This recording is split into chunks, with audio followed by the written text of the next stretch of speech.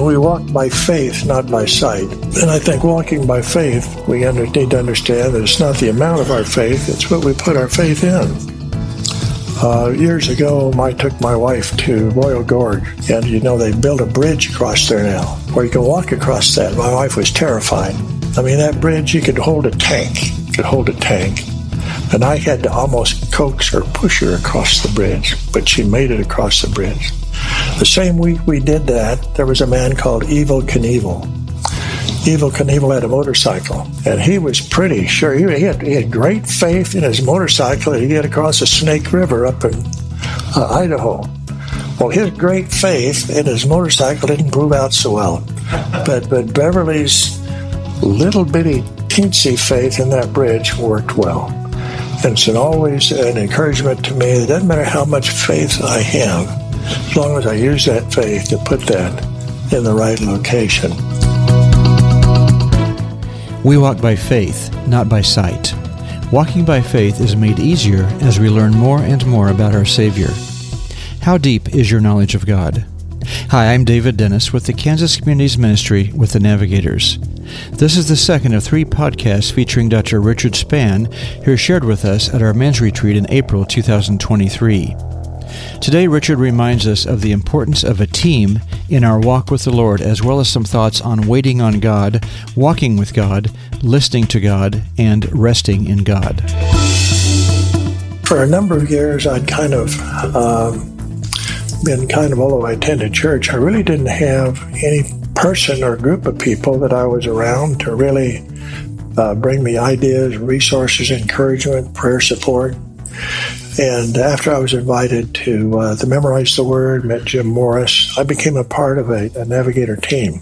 There's a group of individuals that meet regularly for prayer support, for encouragement, for guidance, direction, for accountability.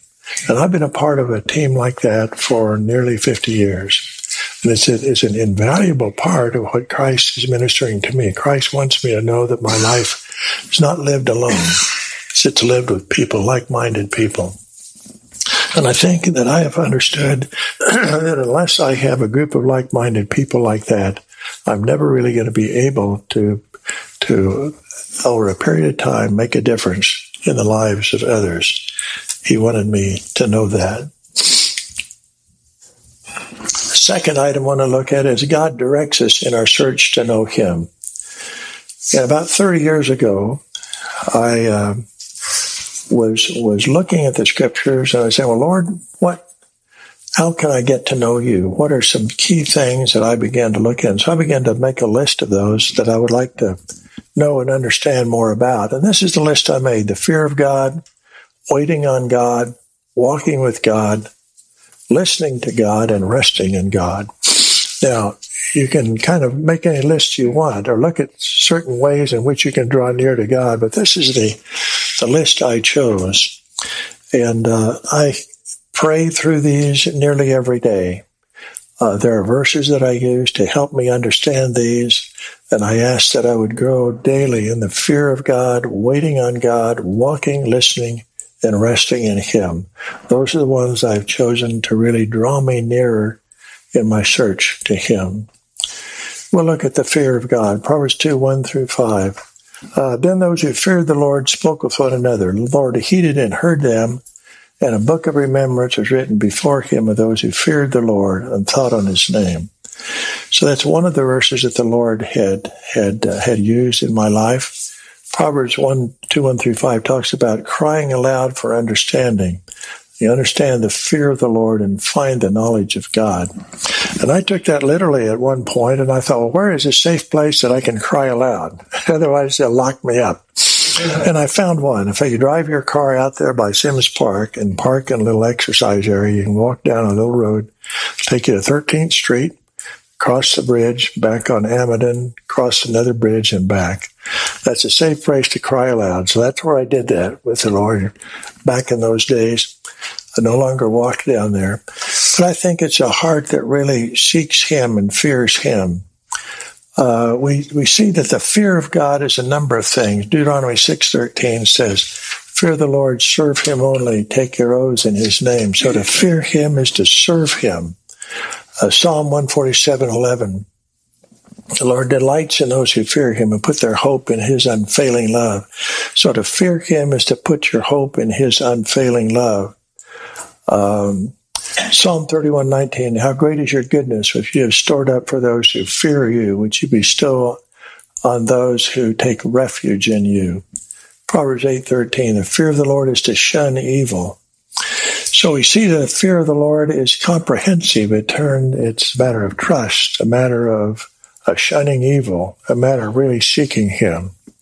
Now, the Bible uses fear in two different words. This fear that I'm talking about here is an awe, a respect, worship. There is another fear, fearful or afraid, that is a different word. It's a different word, but it has a different meaning. And 1 John 4:18 captures that. We need have no fear of someone who loves us perfectly. His perfect love for us eliminates all dread of what he might do to us. If we are afraid, it is for fear of what he might do to us.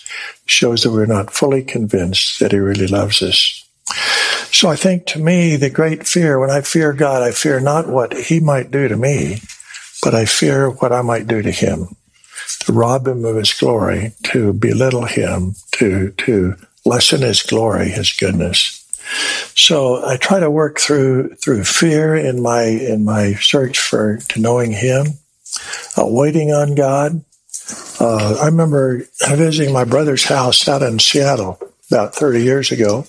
We were out there when we dropped off our daughter for school. And he said, would you like to look at our mother's Bible? So my mother had passed away when I was about 14. And I knew that she had a Bible that she wrote in a lot. She was a good student of the Bible. I'd never seen it since that time, but it had been given to my brother. The older brother kind of gets everything, you know. The middle brother, as a matter of fact, we found my baby book after my folks had gone. My brother's baby book had all kinds of pictures and things in it. My baby book had no pictures of me. It had one picture of my brother in it. One picture of my brother. And three nurses that came to call. In the hospital. Not a picture of me, not anything about me. I didn't know I was that bad looking. Rings a bell. Rings a bell, right. Yeah, that's true. But you've been rude. Pardon? You've been rude. There you go. Thank you. So my brother had that Bible, and I picked it up, and I remember looking through Psalm 37. And in that section of the side of the Bible, there was written, whatever is not of God that excites our fears or stirs our efforts or awakens our hopes or makes us glad hinders us in our perfect waiting on God. I thought, boy, that's powerful. So most days when I go through these, I say that, Lord, is there something that I'm waiting on that fulfills that category? Whatever that excites our fears. Is something exciting my fear that's not of you? Exciting my fear stirs my effort. Lord, is my effort stirred in some way that's not of you? Is something making me glad that's not of you? So it really helps me focus on waiting on God. Isaiah 40:31, but they that wait upon the Lord shall renew their strength. They shall mount up with wings as eagles. They shall run and not be weary. They shall walk and not faint. Remember hearing Cliff Barrows, who used to work with Billy Graham, describe what this mounting up with wings looks like. The eagle sets his wings like this so that when the winds are against him, he just mounts higher and higher. So that the winds of adversity in your life as you wait on him simply draw you closer to God. Psalm 27:14, wait on the Lord, be of good courage, and he shall strengthen thine heart. We often think of waiting as waiting to get an answer, but it's deeper than that. It's waiting really to know God. It's waiting to deepen our knowledge of God. More than that, it is waiting to be transformed into his likeness. So that's what we're waiting on, to be transformed into his likeness. That's God's purpose. And it's an active process. It's a process of attentive and responsive. It's like a waiter. You go to a restaurant, a good waiter has his eyes on you, her eyes on you. If you drop your fork, they're going to be responsive. They're going to bring a new fork. So the attentiveness, as our eyes are on the Lord, and the responsiveness to how He's leading us is a part of our waiting with Him. And then walking with God. And I think, to me, there's walking with God has several aspects. We walk by faith, not by sight. And I think walking by faith, we need to understand that it's not the amount of our faith, it's what we put our faith in. Years ago, I took my wife to Royal Gorge. And, they built a bridge across there now. And where you can walk across that. My wife was terrified. That bridge, you could hold a tank. And I had to almost coax or push her across the bridge, but she made it across the bridge. The same week we did that, there was a man called Evel Knievel. Evel Knievel had a motorcycle, and he was pretty sure. He had great faith in his motorcycle that he'd get across the Snake River up in Idaho. Well, his great faith in his motorcycle didn't prove out so well. But Beverly's little bitty teensy faith in that bridge worked well. And it's always an encouragement to me. It doesn't matter how much faith I have, as long as I use that faith to put that in the right location. The second thing that it talks about is a walk in a manner worthy of the calling. Ephesians 4 I just love that chapter because it talks about walking. Walking is a two-step process. We put off, we put on. Deny ourselves, take up the cross. We stop this, we start that. And all through that book, it talks about the process of change. It talks about, I think it's in Ephesians 4:28, let him that stole steal no more, but rather let him labor, working with his hands that which is good, that he may give to him that needeth. So the question is, when is a thief not a thief? When he stops stealing? No, he's simply an unemployed thief. He's not a thief when he works with his hands to give to someone else. So I think, to me, the verse following that is that I do not use unwholesome talk, but use it to build one another up. So if I have a problem with someone that I am discouraged about or I want to speak badly about, I need to encourage them, to build them up. That's how to replace that. And then the idea of walking with Christ, yoked with Christ. When you're yoked with Him, I have the thought that He is right here. We share the same yoke. And I can participate in His pardon, His peace. I am one with His power, with His purity, one with His purpose, His presence. I am yoked with Him. And so I have full advantage of all that He is. And lastly, I like to comment in walking about Enoch. Walked with God and he was not, for God took him. Enoch and God used to go for a lot of walks. And as the story goes, they just walked farther and further one day. And God looked at Enoch and said, it's getting late, Enoch. He says, we walked a long time today. He says, you're closer to my house than we are to yours. Why don't you come home and live with me? And so I think our walk with God leads us closer to His house every day. Listening to God. We looked at like Luke 24:32, where they said, were not our hearts burning within us while we listened to Him? Listening is not something we typically have time to do. Some people say that God does not speak to us the way He spoke to Abraham. But the problem is really that we do not listen the way that Abraham listened. We do not take time to listen.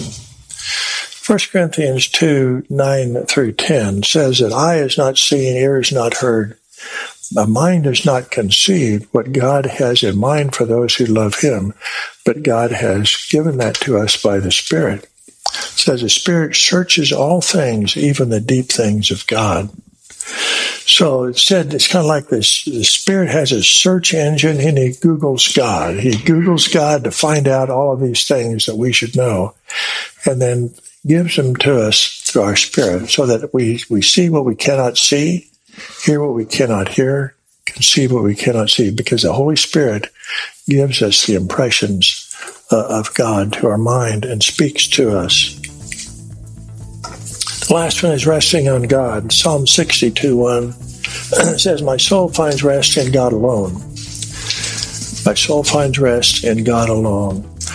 Our tendency is to find rest in God's provisions. Now, secondly, we tend to find rest in God's promises, but sometimes we misinterpret those. But what God is saying is that we should find rest in His person, in His character, who He is. Because if we want to find rest in the provisions, we'll never find it. They'll constantly be changing. Circumstance will be constantly changing. We really, truly only have rest when we rest in His character and who He is. And the last two verses says, "One thing God has spoken, and two things have I heard, that you, O God, are strong, and that you, our God, are loving." We know that we can trust in His ability and in His love and care for us. We must seek our rest not primarily in God's provisions or His promises, but ultimately in the very character and person of God. I know you won't want to miss our third and final podcast with Dr. Spann as he helps us know God better through a personal study and application of the names of God. Next time, right here on Making Disciples Naturally.